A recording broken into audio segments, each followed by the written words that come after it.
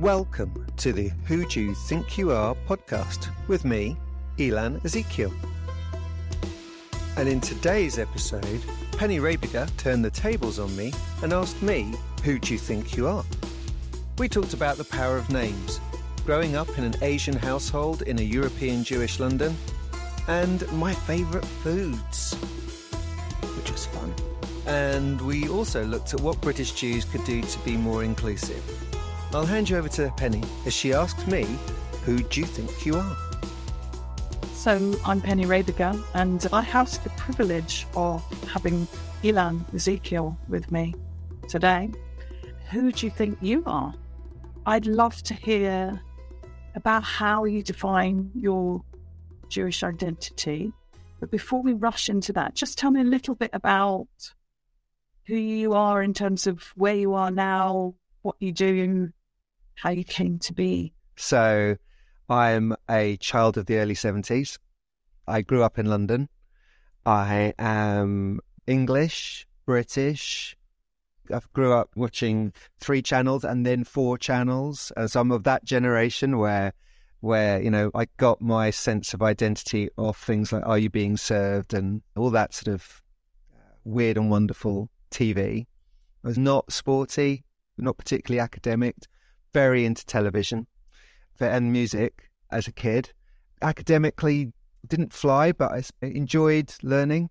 I ended up as a teacher, which is kind of how we met through the whole education world. I was a teacher in London, teacher then later in Oxford, but I've always worked in and around education and in publishing, often in technology-related work, because technology is often used as a proxy for change, which suits my personality in some way. So I've always been on the edges of conversations and rather than maybe in the main conference hall. I now live in Oxford, so I'm surrounded by a lot of very, very clever people and also some of the worst social deprivation in Britain, an incredible city.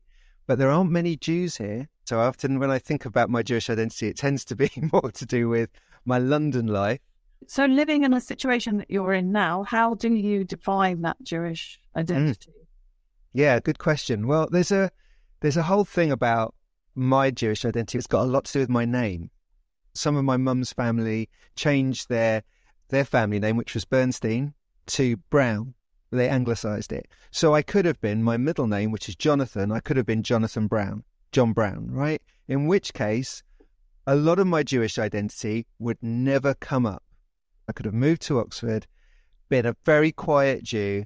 You couldn't have been a quiet Jew, but okay. Well, I think my name has forced me to have to explain. People go, oh, that's a weird name. Where's that from? Oh, yeah, but where are you from? London. No, where are you really from? Where's your name from? There's that need to explain it, and so a lot of my Jewish identity comes out of having to explain my name.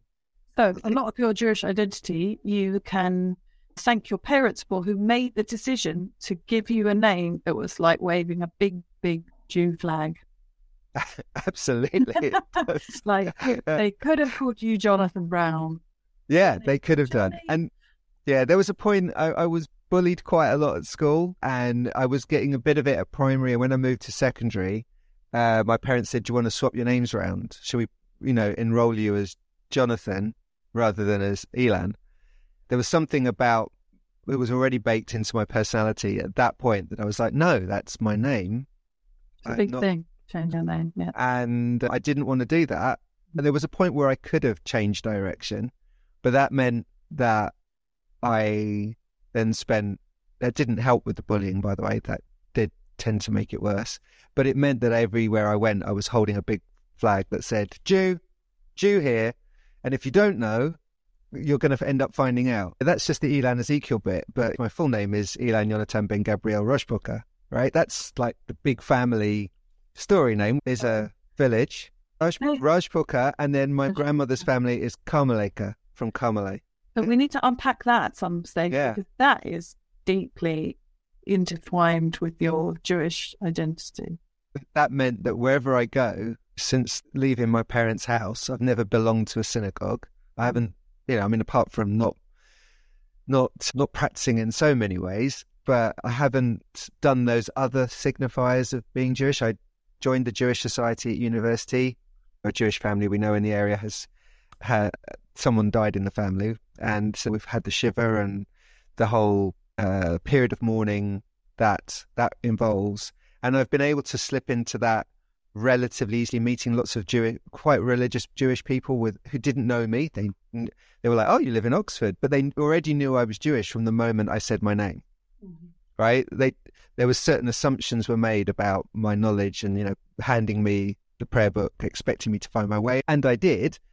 But I think if I'd presented with John Brown, my guess is they probably would have been a bit like, well, we're here on this page and we're going to do this now. And I would have then had to say, actually, I know it's okay. But they didn't, because they heard Ilan Ezekiel and went, okay, big Jew, probably. I don't know. That's the way I feel it.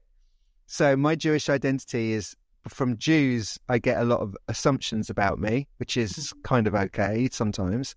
From non-Jews, it's just a big capital J and then a question mark at the end, because there's some weird stuff as well about my identity they can't quite make sense of.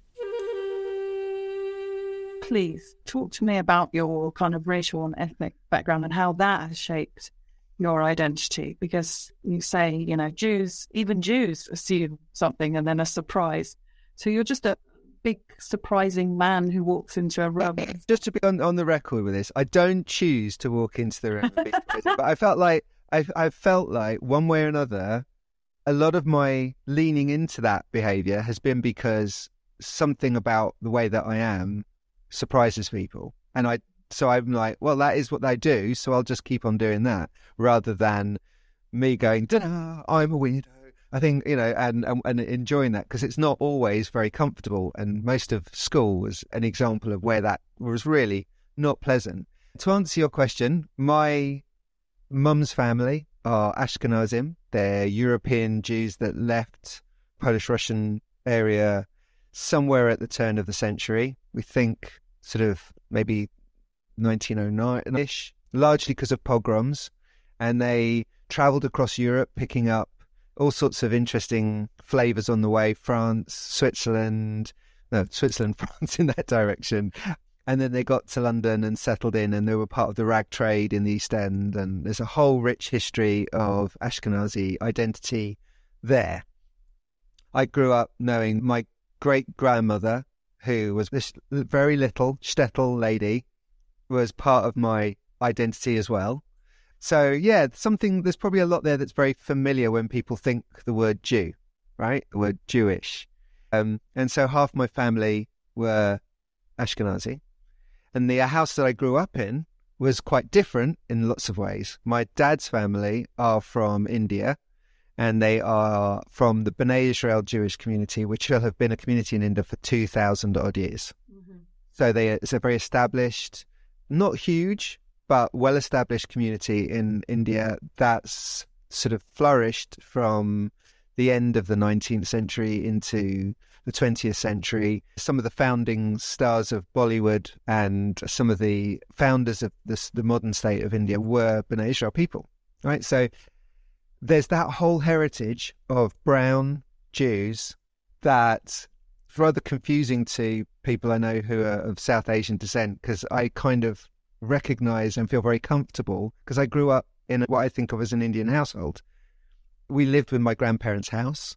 So my mum was the daughter-in-law living in an Indian house. And there were lots of things that would be very familiar to people who've grown up in that environment that I feel I can identify with. But as you can see, and the listeners can't, I don't necessarily look it.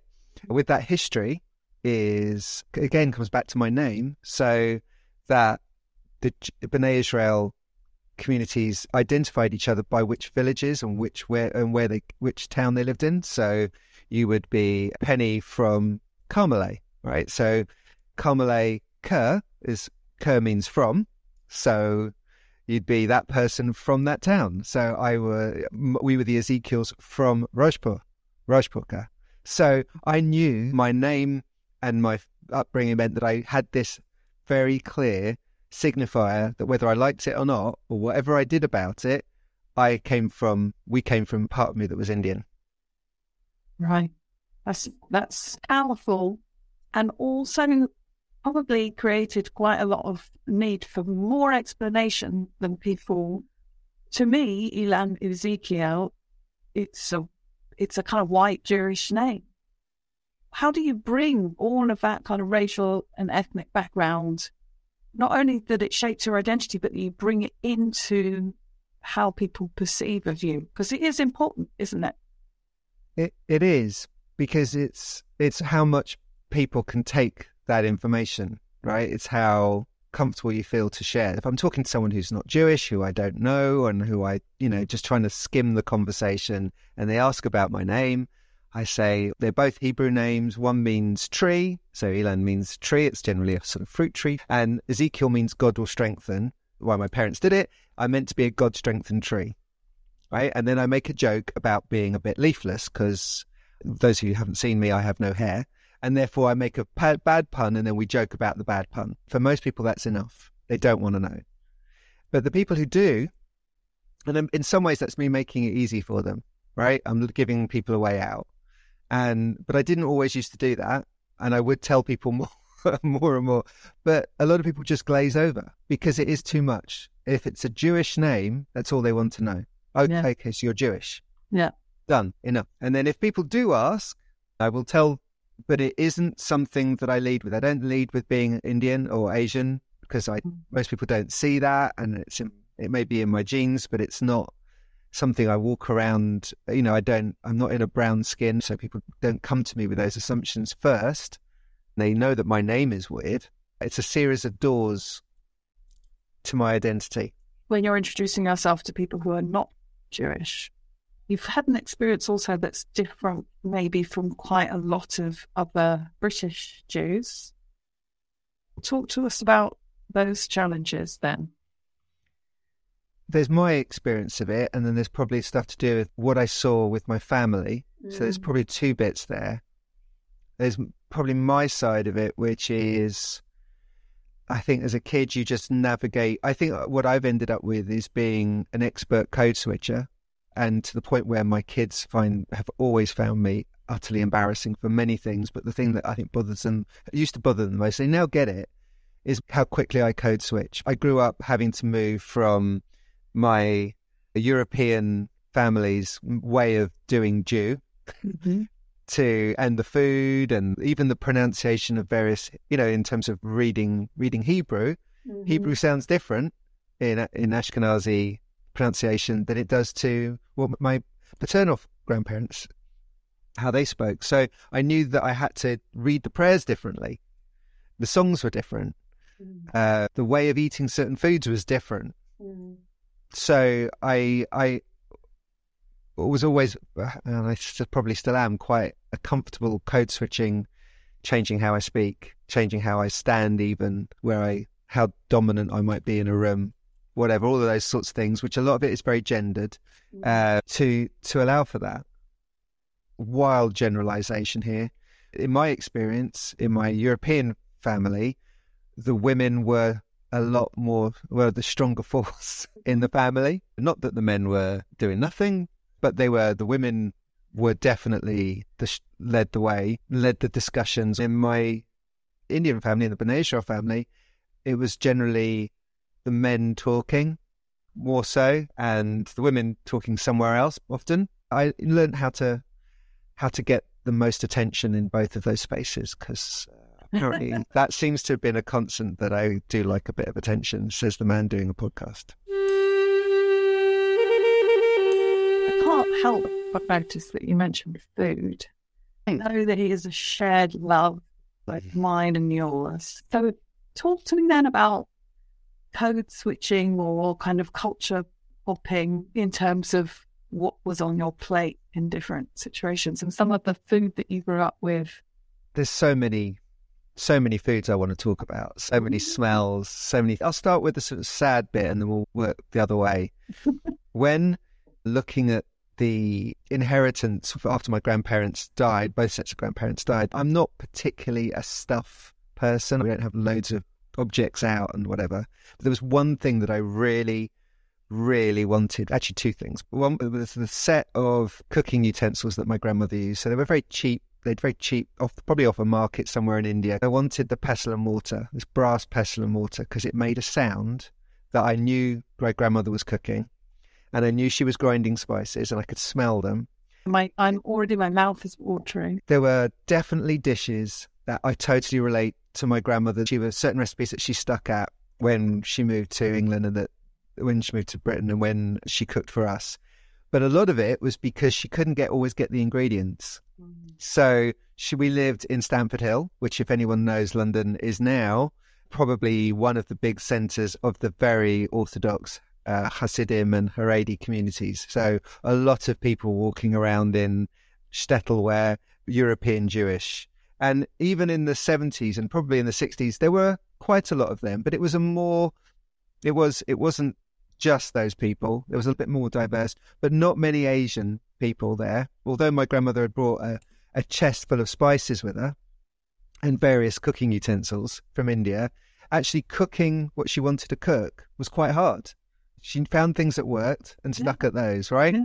But so definitely there was a particular it was really simple, just roast chicken basically, but with spices on top. Very simple. So she'd make that almost any time of day if we asked. The food that I probably, and this has caused me many problems, including many dental problems, the thing that was probably most often on my plate was the Indian sweetmeats. My grandfather had a very, very sweet tooth. So once a week, there's a place in Turnpike Lane, used to be on Seven Sisters Road. There was a little shop where they made all the Indian sweetmeats. We went to Pandia's once a week. My grandfather would buy a large box of jalebis, a large box of laddus, a bag of shev. Is it fried and then soaked in sugar? Construct then some of these foods. Okay, so I'll do jalebis because that's the easiest one, but I think it's basically flour, sugar, fried in swirls, so it comes out like a batter. You get these weird and wonderful shapes, which is also fun when you're a kid, right? Because it's exciting. And they're sticky, so when you break them open, it's like goo inside. So come on, right? So much better than any Mars bar crap, right? So gooey inside, crispy, and then these fried swirls are dredged through sticky syrup. So you open a box and there are all these like weird shapes, which what you're trying to do is like some kind of game of, what's that, buckaroo or whatever. You're trying to pull out a whole piece, but it's all stuck together and you want to get the whole one. But of course it will break and then you've got to go in and get another bit. And then of course what you're doing is stuffing your face. And I have many memories, very fond memories of sitting between my grandparents, me stuffing myself with my grandfather, eating a box of jalebis, while my sister would be sitting with pretty much a whole bag of shev, which is just fried gram flour. I mean, it's basically like crisps. Both parents at work. We were being looked after from our grandparents, and they would spoil us. They didn't say no. It was the 70s. We were happy. So I have a lot of happy memories eating mostly Asian food after school with my grandparents. That's a real comfort memory. And memories of food on the other side, or was it all just like laundered chicken? Exactly. It's an equal love. My mum cooked mostly Ashkenazi type food. So we had chicken soup regularly. We would have chopped liver. We had smoked salmon on special occasions. I was never bothered about all the pickled fish. I do not understand raw mop herring. I never wanted it. I know the family chicken soup recipe. I can do it. It's apparently my good fidelity to the original. Of course, my mum's is best. We did visit other family members, and a lot of the festivals, when we saw the rest of the family, would be, I guess, a standard meal would be chicken soup, knedelig, chicken soup, knedelig, lokshen. So that's a meal right there. But that was just the first course. Then chopped liver, maybe on rye bread. So that's another course. That's almost a whole meal, right? And then roast chicken with various gubbins and pickles on the side. Always had to be pickles on the side, and some kind of dairy-free dessert, or stewed fruit, which I didn't like. If you can launder a chicken, imagine what happens when you launder fruit that in itself was probably in a tin in the first place. The other thing was there was this substance called crane, which a lot of the a lot. I'd see other people, like I obviously kid, catch up with everything, and all the adults were putting this little dollop of this brightly coloured purpley stuff with their food, and I was like, okay, well, I'll try that. A lot of people have got this experience of being a kid and asking what was inside the jar too, and an adult going, yeah, why didn't you smell it? And then, of course, if you try smelling crane, which is largely horseradish coloured with beetroot, you get your eyes peeled and your inside of your nose eviscerated. So modest day child experience of going for sushi and child popping the ball of wasabi in their mouth, thinking that it's a lovely bit of something. Your entire eyeballs, nasal cavities, tongue, roof of your mouth and ears just explode. I've been vegetarian for nearly, whatever it is, 30 years or whatever, but I do miss chicken soup. I've got all sorts of things that I love that are alternatives, but when other people are passing around chicken soup with knedlich, and there is a part of me that's like, yeah, I miss that. So in our household, we have vegetarians and we have non-vegetarians, and I do love making chicken soup. And so now I make chicken soup and chick-out soup. And the chick-out soup, I try to get it as close as possible to the taste of chicken soup. And I think one of the secret ingredients, at least for ours, is the lemon that you squeeze. Lemon, and then also quite a bit of oil. So you want the oiliness of the chicken, but without the chicken. So I will invite you to have some chick-out soup at my house. Because my kids, when they're feeling sad or ill or just homey, they ask for chicken and chick-out. Jewish penicillin, it's called. My Indian family loved chicken soup. They liked challah because why would you not like a very enriched sweet bread? Right? At home, I didn't feel it was either or. I got to have and. So I could have jalebis and challah. A jalebi's challah sandwich. Oh my. Do you know, I must have done that. Did I do that? If not, I might try that. You're living in Britain. You've very multicultural Jewish experience. What do you think needs to change then in the so-called British Jewish community to support and include Jews like you, apart from this wonderful podcast? I think there's two things that I think are probably already happening. I don't live in a Jewish area. I don't go to shul, so I'm caveating. However Jewish I might feel and whatever goes on in our house, there is a wider Jewish community of which I don't contribute or take part in. So I just want to check my own ignorance very clearly there. But I think there's some things that are beginning to happen. So I think the conversation is the first bit, and we're doing that here. There was Stephen Bush's report for the Board of Deputies a couple of years ago, prompted by Black Lives Matter. I think that report was a very honest and well-written report in that it said there is an issue with Ashken normativity. We all just default to the white European Jewish experience, excluding the Sephardim, the Mizrahim, and let alone the complexity of colorism in all of those identities. The Board of Deputies, it's not like a fringe aspect of Judaism. So I think that the community organisations have started to look and ask the questions. Most Jews, their experience of their practice will be at the synagogue. And most of the rabbis and the rabbinical structures are led by ultra-Orthodox or Orthodox European Jews. A very small example, Penny, is that every week Jews are meant to stop everything and have a day off. And that day is referred to as Shabbat. Shabbat, with a T. I would say it with a T at the end. Most Jews that you meet will say Shabbos, because European Jews tend to pronounce the certain letters as a TS sound, which has sort of evolved to just an S. If you buy Shabbos candles at the shops, it's spelt with an S, not Shabbat.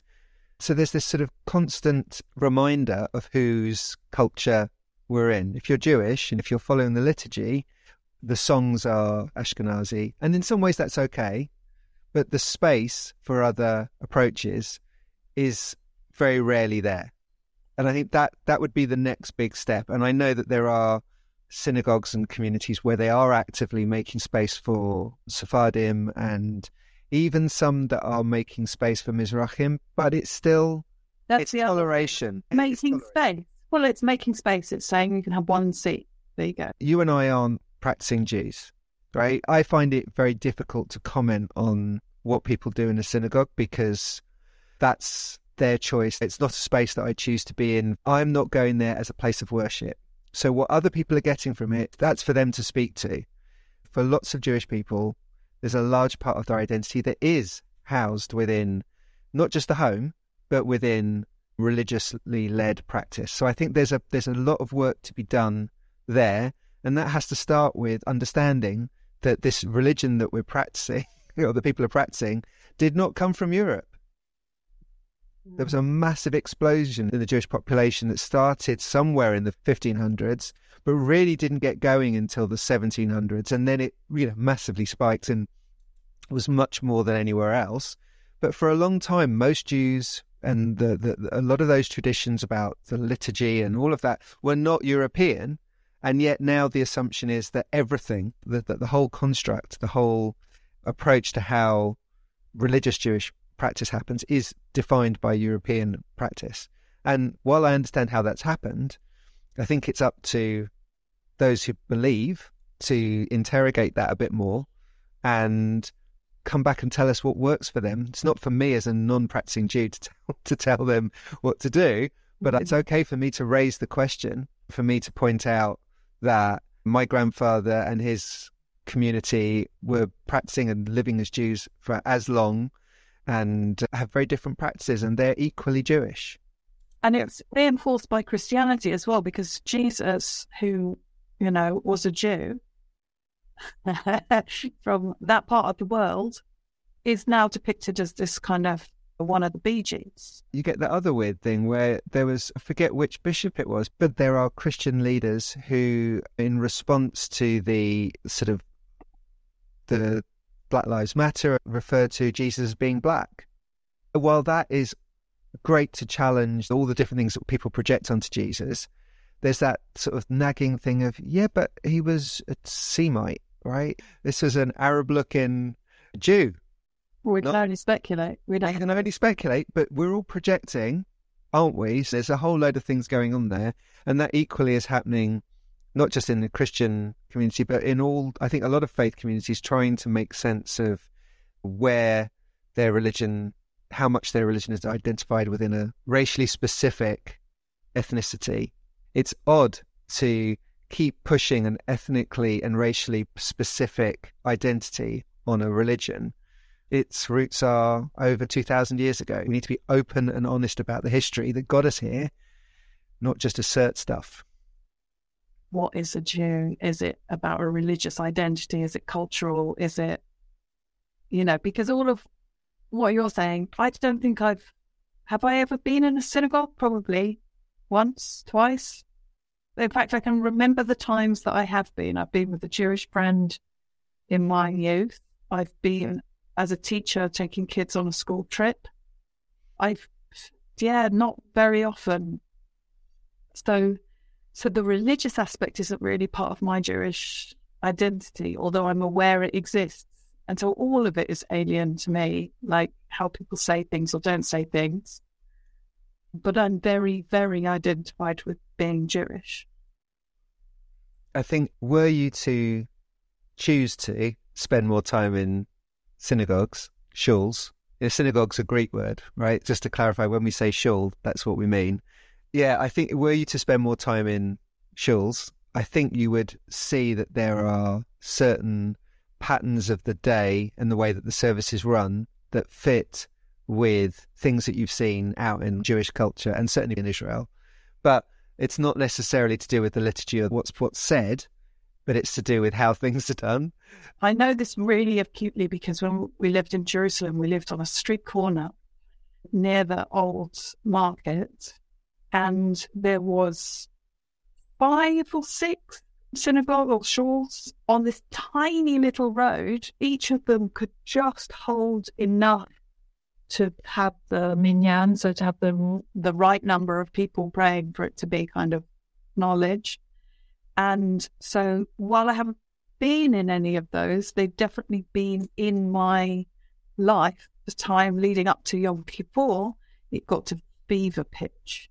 And because each of them had a culturally specific way of practicing, it was really hard for them to get the right number of men to come and form a prayer group. So they would stand out on the street at 5 o'clock in the morning, screaming, Mincha! Mincha! So I understand this kind of very specific cultural practices that means that I will go to this shul and not that one that is literally 2 doors down. Yeah, And people then think that joke about the 2 Jews get shipwrecked on an island, and then you know this joke, but people who don't know it, the Jewish joke goes: 2 Jews get shipwrecked, they end up on an island. 5 years later, a ship passes and they are welcomed back. The captain comes off and says, "So how have you been surviving?" And they show them around the island and they show them where the toilet is and where they get food and all of this. And he says, "Tell me, what are those 3 buildings up there?" And one guy goes, "Well, that's the shul that I go to." And the guy says, "That's my shul." And then the captain says, "So what's that 3rd building?" And they both say, "That one neither of us will go to." So I did grow up in quite a religious household. My grandfather was very dati, very knowledgeable. His great-grandfather had been a chief rabbi, a community leader. He translated Jewish prayer books into Marathi. I grew up going to shul, different shuls, understanding what was common between, even when we went to like liberal or reform shuls, not because that's my choice, but because family members were there. I understood how those services worked. Mm-hmm. So I have that language inside me, even though I do nothing and I go almost never.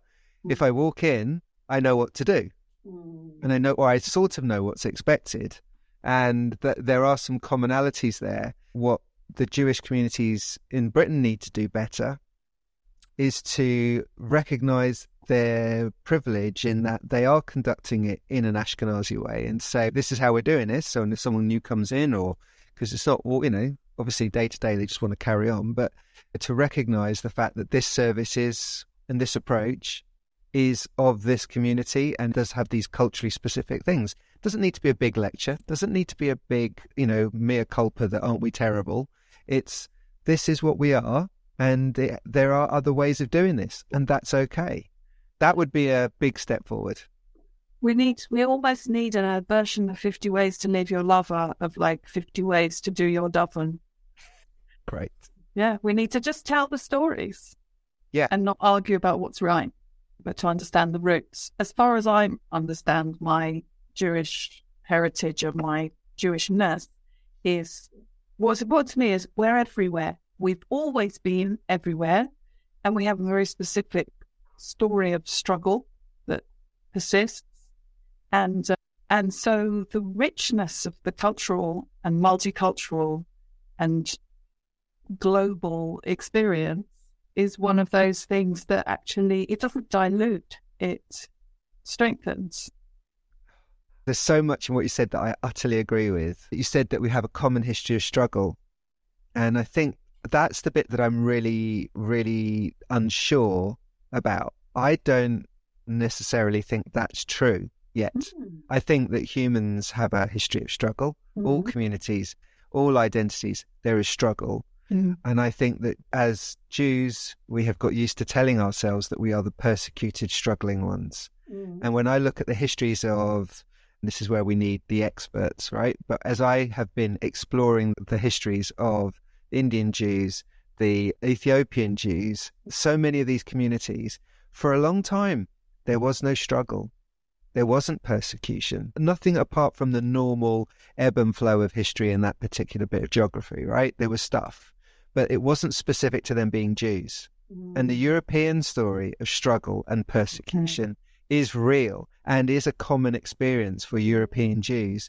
And I think that a lot of more modern black and brown Jewish experience of struggle has been tied into that.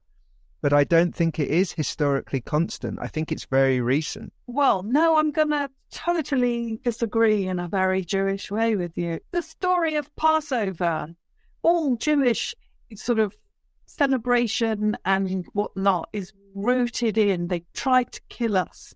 We outsmarted them. Let's see, right? True.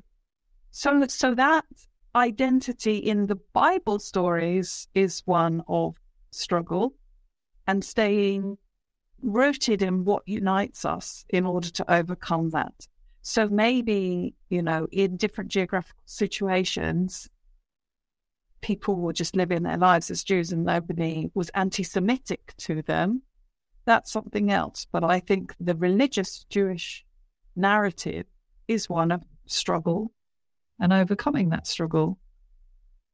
Yes, there is struggle, and that is a key story. It's not the only story. The Bnei Israel and the Indian Jewish community, until the Europeans turned up, didn't practice Hanukkah, didn't know about Hanukkah. They didn't know the Second Temple had been destroyed. Mm-hmm. They didn't know about that until the Europeans turned up and told them about it. And they had a whole nother set of festivals which were related to other aspects of Jewish practice and identity. That this is a whole nother podcast, and we need to get experts in to talk about those practices. But other festivals that related to their Indian identity. So, Ilan, it's been fascinating to hear about how do you Jew, and I feel like I understand you much better.